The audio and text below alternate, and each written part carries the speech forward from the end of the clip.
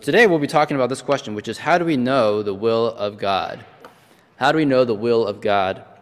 You know, when I was younger, I used to employ what are now called the wet fleece method.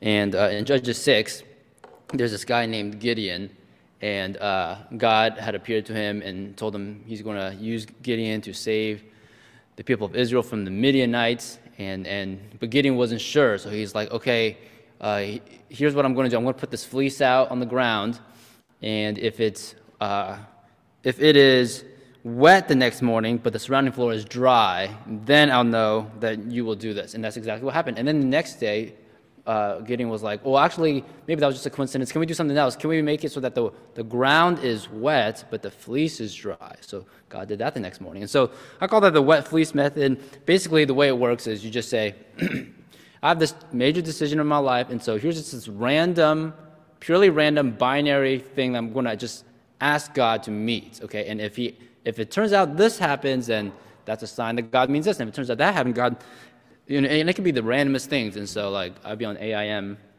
This is back in the day when AIM was a thing. And I sign on, and I go, okay, if someone talks to me within 10 minutes, then that's a sign that I should do whatever. If someone doesn't talk, so it's totally random. Most of the time it doesn't work, but that's, you know, a method I use, okay? Another method I would use to sort of determine God's will was the random Bible page method. Maybe you've done something like this, where you have some sort of predicament, and then you go, okay, I need to figure out what to do. I want to open my Bible and see where it lands. And strangely enough, 2/3 of the time it was in the Psalms. But anyways, I would open the book, and then I would go, okay, what is here on this Bible page that would pertain to my situation? Sometimes it would be more helpful than others. And like if I was in a genealogy, I go, okay, I'm not sure what to do here. Let me flip the page, okay. Okay, these are just laws about, you know, a woman on her period being unclean. Okay, I'm not sure what to do with it. So sometimes it wouldn't really work, okay, but that's a method I employed. And as I got older, it became clear that these methods weren't very effective most of the time. Once in a blue moon, sometimes, you know, it would work. At least in my mind, I would think that something would work. Maybe I would read the Bible or listen to a song or hear a sermon and have a conversation, and something happens there in my soul, and I go, oh, this is exactly what I need in this moment. But most of the time, those weren't regular experiences. Those were sort of exceptions to the norm. And then another method I started to employ is polling my friends. Okay, so this is a little bit closer to, I think, what is appropriate, but I think it's still off the mark a little bit. But anyways, what I would do is I would have some sort of decision, and I just was so paralyzed by the decision. I didn't know what to do. It might be like what kind of job to apply for or where to go to college, something like that. And I would just ask all of my trusted friends or sometimes mentors and just ask them what they think. And I go, oh, actually, I did this when I was asking VK out. I'm not married to her, but I remember I like asked a bunch of my friends because I was a senior in college. She was a year older, so she was about to graduate. No, rewind. I was a junior in college, about to wrap up my junior year. She was a senior, about to graduate, and about to move to Baltimore for grad school. And so we would have been long distance 5.5 hours. And so I was trying to figure out, okay, should I ask her out? I don't know if she has the same feelings. I'm not sure. Let me just ask my friends. So I just asked a bunch of people, and I remember something like 4 people said, yeah, you should go for it. And 2 people were like, no, I don't know, maybe, but no one said like, absolutely not. So I was like, okay, that's a pretty good sign. That's a pretty good, so I'll ask her out. So that's just what I did, you know. Maybe you've done things like that in the past before, and maybe you look back now and it seems a little bit silly. But if that's the case, if these methods are not the best ways of determining God's will, then what is the way we determine God's will? How do we know what God wants us to do? Okay, so what we're going to do is we're going to talk about Acts 21, specifically 1-16. We're just going to pull out a few principles to learn about what Paul did or didn't do, and then we'll come back to some application, all right? It's not a super long passage, so let's just read the whole thing. I know sometimes we don't read the whole passage, but let's just do the whole thing, okay? Acts 21, 1-16. After we had torn ourselves away from them, this was the Ephesian elders. This was what Pastor Allen talked about last week. So after we had torn ourselves away from them because they were so sad that he was leaving, okay? We put out to sea and sailed straight to Kos. The next day we went to Rhodes, and from there to Patara. We found a ship crossing over to Phoenicia, went on board, and set sail. After sighting Cyprus and passing to the south of it, we sailed on to Syria. We landed at Tyre, where our ship was to unload its cargo. We sought out the disciples there and stayed with them 7 days. Through the Spirit, they urged Paul not to go on to Jerusalem. When it was time to leave, we left and continued on our way. All of them, including wives and children, accompanied us out of the city, and there on the beach we knelt to pray. After saying goodbye to each other, we went aboard the ship, and they returned home. We continued our voyage from Tyre and landed at Ptolemais, where we greeted the brothers and sisters and stayed with them for a day. Leaving the next day, we reached Caesarea and stayed at the house of Philip the evangelist, one of the 7. He had 4 unmarried daughters who prophesied. After we had been there a number of days, a prophet named Agabus came down from Judea. Coming over to us, he took Paul's belt, tied his own hands and feet with it, and said, "The Holy Spirit says, in this way the Jewish leaders in Jerusalem will bind the owner of this belt and will hand him over to the Gentiles." When we heard this, we and the people there pleaded with Paul not to go up to Jerusalem. Then Paul answered, "Why are you weeping and breaking my heart? I'm ready not only to be bound, but also to die in Jerusalem for the name of the Lord Jesus." When he would not be dissuaded, we gave up and said, "The Lord's will be done." After this, we started on our way to Jerusalem. Some of the disciples from Caesarea accompanied us and brought us to the home of Manasseh, where we were to stay. He was a man from Cyprus and one of the early disciples. Okay, so there's a lot we can talk about here, but what I want to focus on in the beginning, what I find fascinating here is that multiple people throughout this chapter warned Paul about the dangers of going to Jerusalem. Multiple people urged him not to go there, but he rejected their advice, and he chose to go to Jerusalem. He was determined to go there. And it's not just, if you read this passage closely, it's not just friends giving advice. It seems to be Spirit-driven advice. Okay, this comes up in a few places. For example, in verse 4, I'm going to reread this. We sought out the disciples there, this is Tyre, and stayed with them several days. Through the Spirit, they urged Paul not to go on to Jerusalem. So that's very interesting language. It says, through the Spirit. So this was them being Spirit-led, Spirit-driven in some sense, and they were seeking to persuade Paul not to go to Jerusalem. Okay? And then, so that's fascinating, that Paul would reject this advice. Okay, but this is even more fascinating. There's this Agabus guy, this prophet, verse 10 to 12, right? After we had been there a number of days, a prophet named Agabus came down from from Judea. Coming over to us, he took Paul's belt, tied his own hands and feet with it, and said, "The Holy Spirit says, in this way the Jewish leaders in Jerusalem will bind the owner of this belt and will hand him over to the Gentiles." When we heard this, we and the people there pleaded with Paul not to go on to Jerusalem. So this is even stronger language because the text says Agabus isn't just being led by the Spirit, he is quoting the Holy Spirit. He's saying, this is what the Holy Spirit says. This is what's going to happen. Now, you might think, if you're not familiar with Agabus, maybe this is a false prophet, okay? But there's no indication in the book of in the book of Acts written by Luke, that this is a false prophet. Agabus, he only appears one other time. He predicts this famine in Acts 11. And both times, Luke seems to attribute these prophetic messages to the Holy Spirit. So there's no hint that Agabus was wrong here. And then in verse 12, it says, when we heard this, we and the people there pleaded with Paul not to go up to Jerusalem. And so who's we? Oftentimes Luke, who's writing this book, he includes himself in the story because sometimes he accompanies Paul. So we means Luke and his buddies. Okay, so you have the very author of the book of the Bible, Luke. Luke, who is also encouraging Paul not to go to Jerusalem because Luke is receiving this prophetic message from Agabus. And he is, alongside these other brothers, exhorting Paul not to go to Jerusalem. Okay, so when you look at all that, at first glance, it seems like it was not God's will that Paul go to Jerusalem. That's what it seems like. Okay, but let's hold our horses a little bit. In the previous chapter, I'm going to bring up 2 chapters, okay? In the previous chapter, this is what we also see in Acts 20, 22 to 23. And now, this is Paul talking. He's talking to the Ephesian elders. And now, compelled by the Spirit, I am going to Jerusalem, not knowing what will happen to me there. I only know that in every city the Holy Spirit warns me that prisons and hardships are facing me. So now this is even more confusing because Paul says he is being compelled by the Spirit. This is the same Spirit to go to Jerusalem.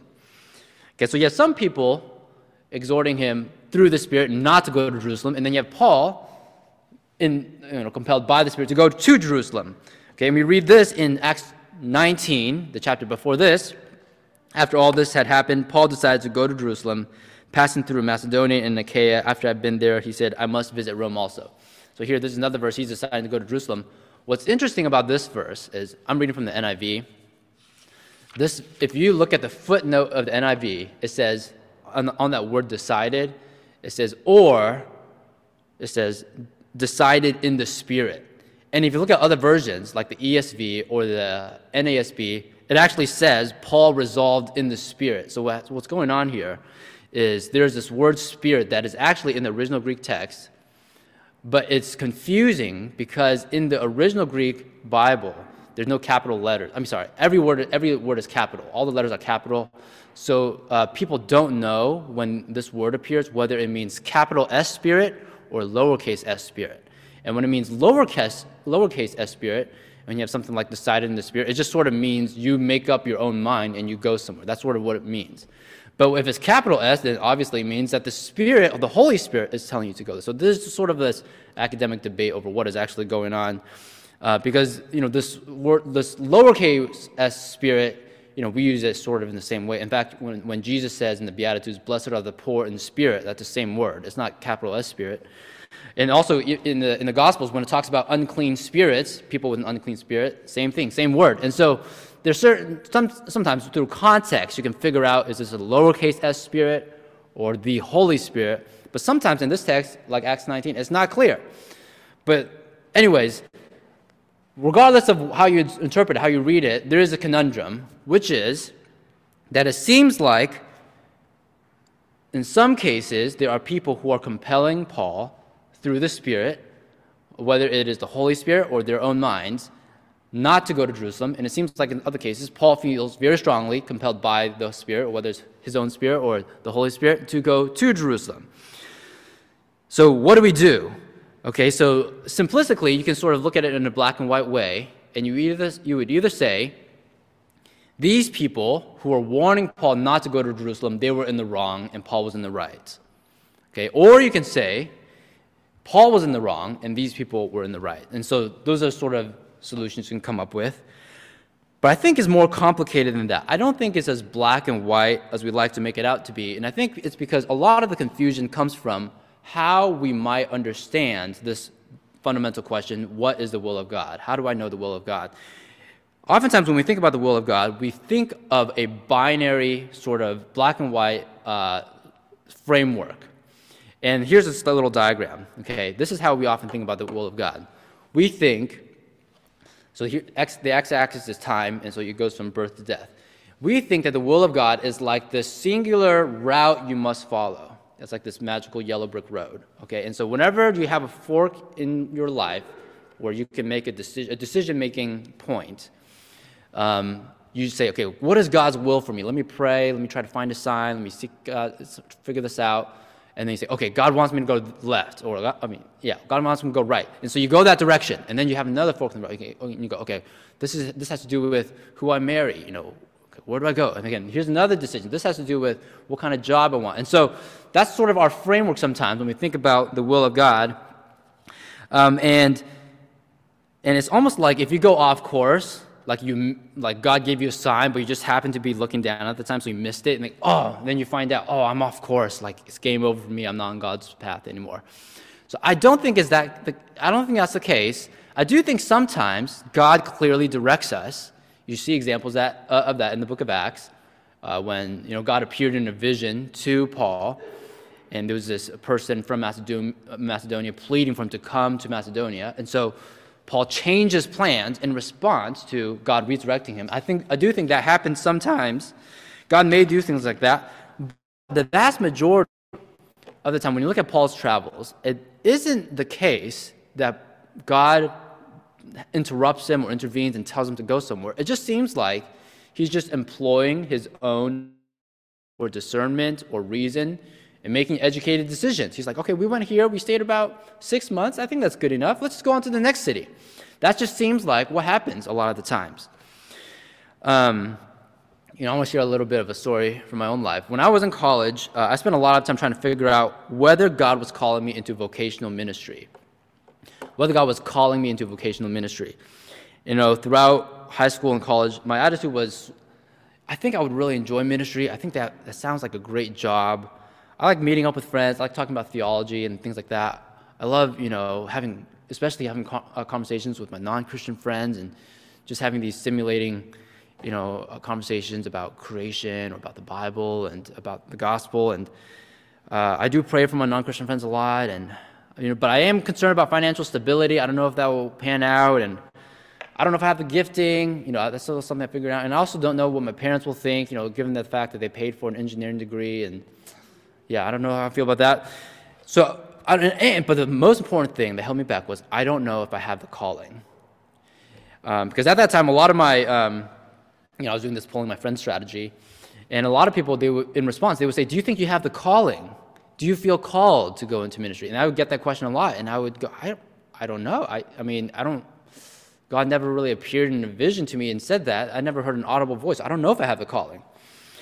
And sometimes people would even say, ministry is really hard, and the only way you will last, the only way you can persevere is if you have a calling. And if you can look back at a singular moment and you know for sure, without a shadow of a doubt, that God called you. And if you don't know that, then you shouldn't go in because you won't be able to last. And out here they go, okay, I shouldn't go into ministry because I don't have that clear, definite moment, that calling. And I do have this one experience in 7th or 8th grade. I remember I was listening to this preacher, and he gave this emotional sermon. And at the end, it was about surrender. And at the end, he said, every eye closed, every head bowed. They would always say that line. If you feel like if God were to call you, you'd be willing to do whatever he wants to do. If that's you, I encourage you to stand up right now. Every eye's closed, every head bowed. So I stood up, and I stood down, and I sat back down, okay? So I had that experience, but I was like, that's not really a calling. That was a conditional statement. He said, if God called you, would you be willing to go? And so that's not really a calling. So I had that experience, but that was it. And so in college, I was studying chemical engineering because I just, was sort of just going along with, I wanted a stable job, and I didn't want to go to grad school. And chemical engineering seemed pretty good. But it seemed so boring, I couldn't do it. I remember talking to a person, and she was saying, I'm going to be a missionary one day, so I chose civil engineering. So maybe that can be my door overseas to underdeveloped countries. I can build wells. And I was like, okay, that sounds pretty cool. I'll be civil engineer. So I switched to civil engineering. But I couldn't do that either. I had one summer internship after my junior year, and I didn't like it. I just could not imagine myself doing that my whole life. And my senior year came around, and I was applying to random jobs, like AutoCAD jobs, engineering jobs, obviously. I remember I even went to Boston for this interview with this environmental advocacy group, and I remember coming back, and I was going, what am I doing? I don't know if I want to do any of this stuff. At that time, I had a friend who was on staff with Cru. I was part of the Cru as a student at the time in the college ministry, and he was just trying to convince me to join Cru staff. I'd already missed the deadline. The deadline was March 1st, my senior year, and it was late March, and I was like, I don't know if I'm going to get any job. I might as well sign up for Cru. So I talked to these staff, and I was like, is it too late? And they're like, it's pretty late, but if you can get your whole application in and your references and your financial info in 2 days, we'll take you. So I rushed the process. They took me, and then around that time, I was going to work at Cornell where I was a student, and I was like, but I'm going to be dating long distance for another year, and so we sort of ended up working things around. Ended up finding a job with Cru in the DC area, and so that summer. I was raising financial support. I was talking to folks about my decision, and the whole time I was sort of questioning, was this the right decision? Is this what I'm supposed to be doing? I love doing college ministry, I think. I love hanging with college students, I think. But I have this degree, and do I have the calling? And there were a few times, most people, they were encouraging, but every now and then I would meet people who would openly question my decision, and they would just sow doubts. And, I remember one person in particular, he was like the principal of this childcare that I went to growing up, and he went to our church as well. And he was like this older guy who was probably in the 60s. And And he, in particular, he said, you have an engineering degree. Why wouldn't you steward that engineering degree? And and I just didn't know how to respond. Other than I just applied different jobs, and Crew gave me a job, and that's what I'm doing. And so I just didn't really know. And so I sort of figured at the time, maybe I'll just take things year by year, and this might be a gap year. I'll go back to engineering. Maybe this can be a sign I'll go into ministry, and I'll do that. I wasn't sure. That fall, I was working with George Mason at George Mason University in Fairfax, Virginia. And the very first day of school, I met this kid. He was a freshman named Kyle, and we talked for 3 hours. Kyle grew up in a Christian home, stopped going to church around middle school. He didn't really know what he believed. But after those 3 hours, he decided to follow Jesus. And we prayed together and decided to follow Jesus. And I remember walking home that day, and I was like, man, I want to do this my whole life. I wish I could have some sort of sign. And then I remember thinking, was that the sign? Or maybe I don't need the sign at all. I'm not sure. And several months later, I was reading the Bible with VK. We were dating at the time, and we came across Matthew 8:22, and where Jesus says to somebody, "Follow me and let the dead bury their own dead." And I was asking VK, "What do you think this means?" And she paused for a while, and she was like, "There are a lot of dead people out there doing dead jobs, and maybe you need to go into ministry. Maybe you just got to drop engineering and go into ministry." And I remember thinking, I think I agree. Everything you're saying makes sense. I love this job. I love doing this. I love seeing people's lives transformed. I don't like engineering. What is holding me back? And I remember at the time I thought about this quote. It's by William Booth. He's this old preacher, and he said, "Not called, did you say? Not heard the call, I think you should say. Put your ear down to the Bible and hear him bid you go and pull sinners out of the fire of sin." And I remember realizing I had been thinking in this framework. My default position was to not go into ministry. And I was expecting a sign from God to pull me out of this default position and to go into ministry. And I remember thinking, what if it was backwards? What if my default position, given my passions, my gifts, my interests, the opportunities, what if the default position is to go into ministry, and I need a sign from God to pull me out of ministry? How do I know what is what? How do I know which is which? And I think maybe at a deeper level, maybe it wasn't about what God wanted me to do.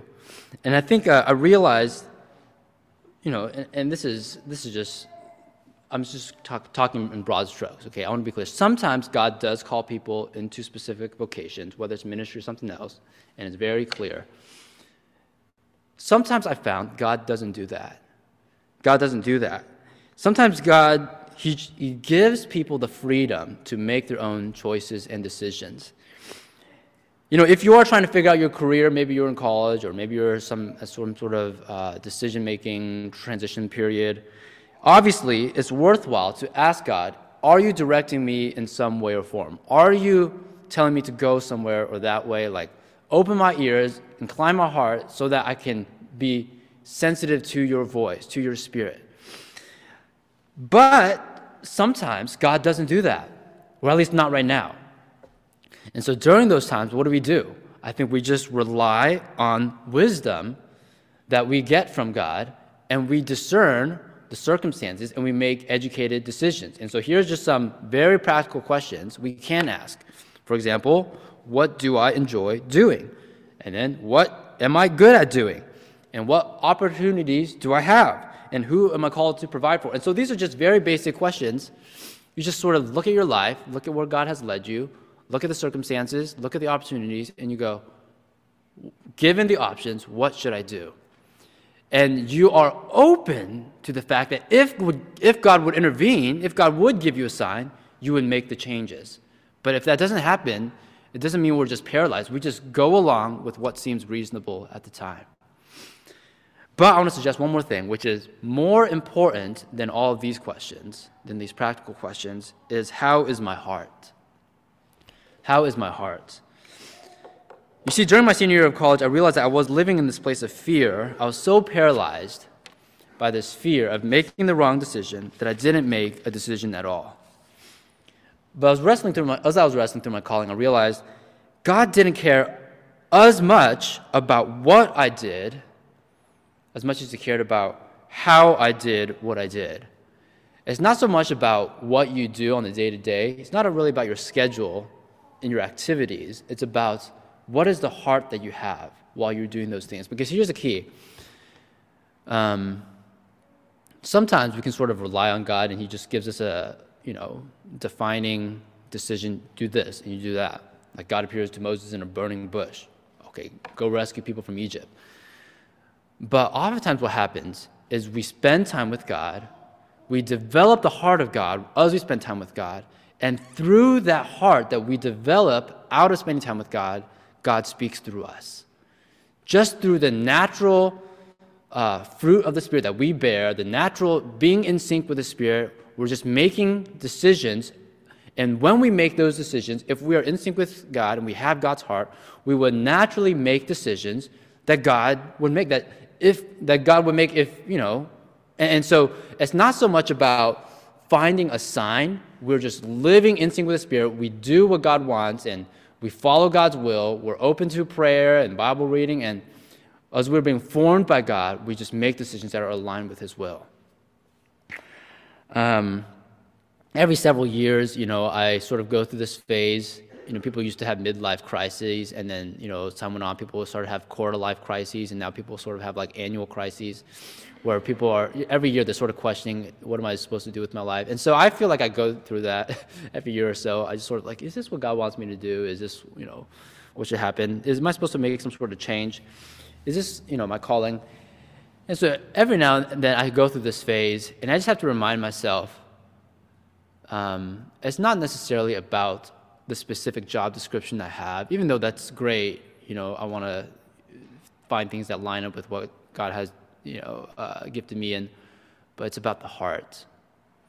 Just a few days ago, I had this reminder again. I was talking to VK about my long-term future, and I couldn't figure out, what am I supposed to do long-term, and am I called to be at Grace Life long-term, and what's going on, and again, she reminded me, it's not about your activities, it's about your heart.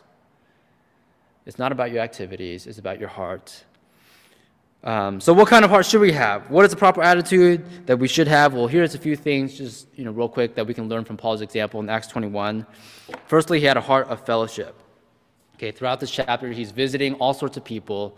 Like, if you just follow his journeys, it's fascinating how in community he was, regardless of where he was. But especially in this chapter, he's hanging out in Philip's home with these prophesying daughters. He's hanging out with, these Ephesian elders in the last chapter, and then in Tyre and Phoenicia. He's hanging out with people all the time. And regardless of what you do, I think what this means is, regardless of what your calling is, where God places you, make sure you are in close relationship with other Christians. Make sure that you are in a place where people regularly give you advice and encouragement. Whether you accept that advice is another thing, but we always need to be in a place where people feel empowered to speak into our lives. I think that's very clear from Paul's heart. Okay, number 2, Paul had a heart of surrender. Verse 13, he said, "For I am ready not only to be bound, but even to die in Jerusalem for the name of the Lord Jesus." We need that attitude of surrender. Like, regardless of where I am, regardless of what my status quo is, if God ever calls me to shift gears and go somewhere else, will I have that heart of surrender to follow His will? Will I do that? We all won't be martyrs, but we all will be called. And it's not necessarily called to a specific vocation, a specific job, but we're all called to die to ourselves. We're all called to pick up the cross and follow Jesus.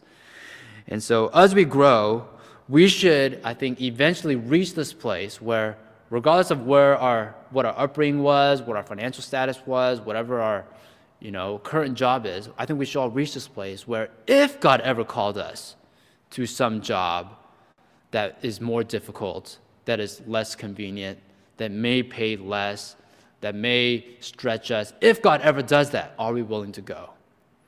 Are we willing to surrender? So that's number 2. Number 3, Paul had a heart of conviction. I love that Paul, he lives his life not by consensus, but by conviction. I have this tendency, this is for everyone, I think, who is naturally drawn to the polling your friends method. I think we have this tendency to live life by consensus and not by conviction. And obviously, I think we should listen to the advice of our friends. We shouldn't be, just stubborn and overly independent. But we should not listen to advice because we are simply consensus finders and people pleasers. I think that's the danger. Is sometimes we just don't know how to make decisions. We just sort of paralyzed by fear, and we just want to go with other people's wisdom instead of our own wisdom, right? God sometimes does speak through other people, but sometimes the devil speaks through other people as well. And I want to be very clear about this too. Sometimes well-intentioned people give us well-intentioned advice, and it actually distracts us from what God wants us to do. Sometimes when we're discerning what we do, we have this, what we call an open door, closed door theology, okay? And maybe you've heard expressions like that where you go, I was trying to do this, but it just seemed like a closed door, but then this door opened, and so that's what God wants me to do. And sometimes that's true. Sometimes you're like, but sometimes it's not. Maybe it's like, I really felt called to marry this person, but it was just a closed door, and it didn't work, but here's an open door. That could be true. Or maybe you were just a horrible boyfriend, okay? And so she didn't like you, so she broke up with you, okay? So is that God closing the door, or is that just you being a horrible boyfriend, okay? Or maybe you're like, I was trying to go to this event, but I had a flat tire, so that must be a sign. God doesn't want me to go there. Or maybe you just fill up your tire, and then you keep going, Okay, and sometimes the door closes, and it's God redirecting you. But sometimes the door closes, and it's the devil distracting you, preventing you from doing what God wants you to do. And your job, in that case, is to pick yourself up and then break that door down and to keep going. If anybody had the right to say, God is closing this door, it was Paul in Acts 21. Okay, he had multiple people telling him, don't go to Jerusalem. Suffering awaits you there. Don't go there. He could have very well said, maybe God is closing the door. God is speaking through all these people telling me not to go. But he didn't. He chose to rely on the conviction that he had through the Spirit to continue on to Jerusalem. You have this, think about this. You have this prophet taking your belt and then tying his hands and feet up and says, this is what the Holy Spirit says. This is what awaits you in Jerusalem. And he had the courage to go, I'm going to keep going to Jerusalem. And Jesus was the same way. Throughout his ministry, this is a very interesting parallel, he kept saying, one day I'm going to go to Jerusalem, and one day I'm going to die. And he had multiple people tell him, hey, don't go to Jerusalem. And one time Peter was rebuking him, telling him not to go to Jerusalem. And what did Jesus say? He said, get behind me, Satan. Because he recognized that even though Peter was well-intentioned, Peter was trying to be a good friend, he was recognizing that this was the devil trying to distract him from doing doing God's work. One of the devil's, I think, most successful tactics is to use the seemingly godly advice from well-intentioned Christians to distract you from what God is wanting you to do. So don't automatically assume that just because some Christian friend tells you one thing, that is gold, that is what you got to do. Sometimes you got to rely not on consensus but conviction, and you just go there anyways. And I think the only way you can recognize that, even though this person is well-intentioned, even this person is saying this thing, I will keep doing it anyways. The only way you can recognize, the only way I was able to say, these are great people speaking in my life, encouraging me not to go into ministry, but go use my engineering degree. The only reason why I can keep going forward is because I pray, I read the Bible, and I feel like I'm in sync with the Spirit, and I feel like God is still encouraging me to go this direction anyways. And so that is the heart that you need, that heart of conviction that only comes about through regular prayer with God, regular spending time with God, so that you can rely on that conviction rather than the advice of well-intentioned Christians. I'll be the first to confess that sometimes my heart isn't right with God. Sometimes I rely too much on my friends. Sometimes I rely too much on practical common sense. I rely too much on convenience. I rely too much on just the affirmation of the status quo. And maybe you're like that too. Maybe the reason why you resort to all of these different tactics, the wet fleece method and the random Bible page method and the polling your friends method or whatever method, maybe the reason why you rely on all these methods is because you don't have the right heart. And so frankly, you don't trust your heart. If that's the case, I just want to encourage you, find that heart. Develop that heart. Spend the time with God. Be in sync with God. Do whatever it takes so that whenever you come across these decision-making moments, you can say, I feel at peace because I do possess the heart of God and I can make these decisions. I want to encourage you to embody this heart of Paul, which is also the heart of Jesus, who despite all the distractions thrown against him, they can continue marching toward Jerusalem. In verse 14, we read this, since he would not be persuaded, we became quiet, remarking, the will of the Lord be done. And I love this because even the people around Paul, they recognized that maybe this is God's will. May God's will be done. And in the Garden of Gethsemane, Jesus said something very similar, right? He was in the garden and he prayed, not my will, but your will be done. And I pray that would be our prayer as well, that regardless of what circumstances we're in, that we would seek God's will alone. It wouldn't be our will. It wouldn't be our friends' will. It wouldn't be some mentor's will. It wouldn't be the devil's will. It would be God's will be done. In our jobs, in our families, in our communities, in our hearts, may God's will be done. Let's pray together. I'd like to invite the worship team back up as we close. Father God, I pray that your will would be done in our lives. Regardless of what decisions any of us in this room or online may be making right now, struggling with. Maybe it's we're wondering if we should take this job offer. Maybe we're wondering if we should take the next step in a certain romantic relationship with someone. Maybe we are trying to figure out if we should buy this expensive thing, whether it's a car or a house or fill in the blank. Maybe we're trying to figure out if we should move somewhere.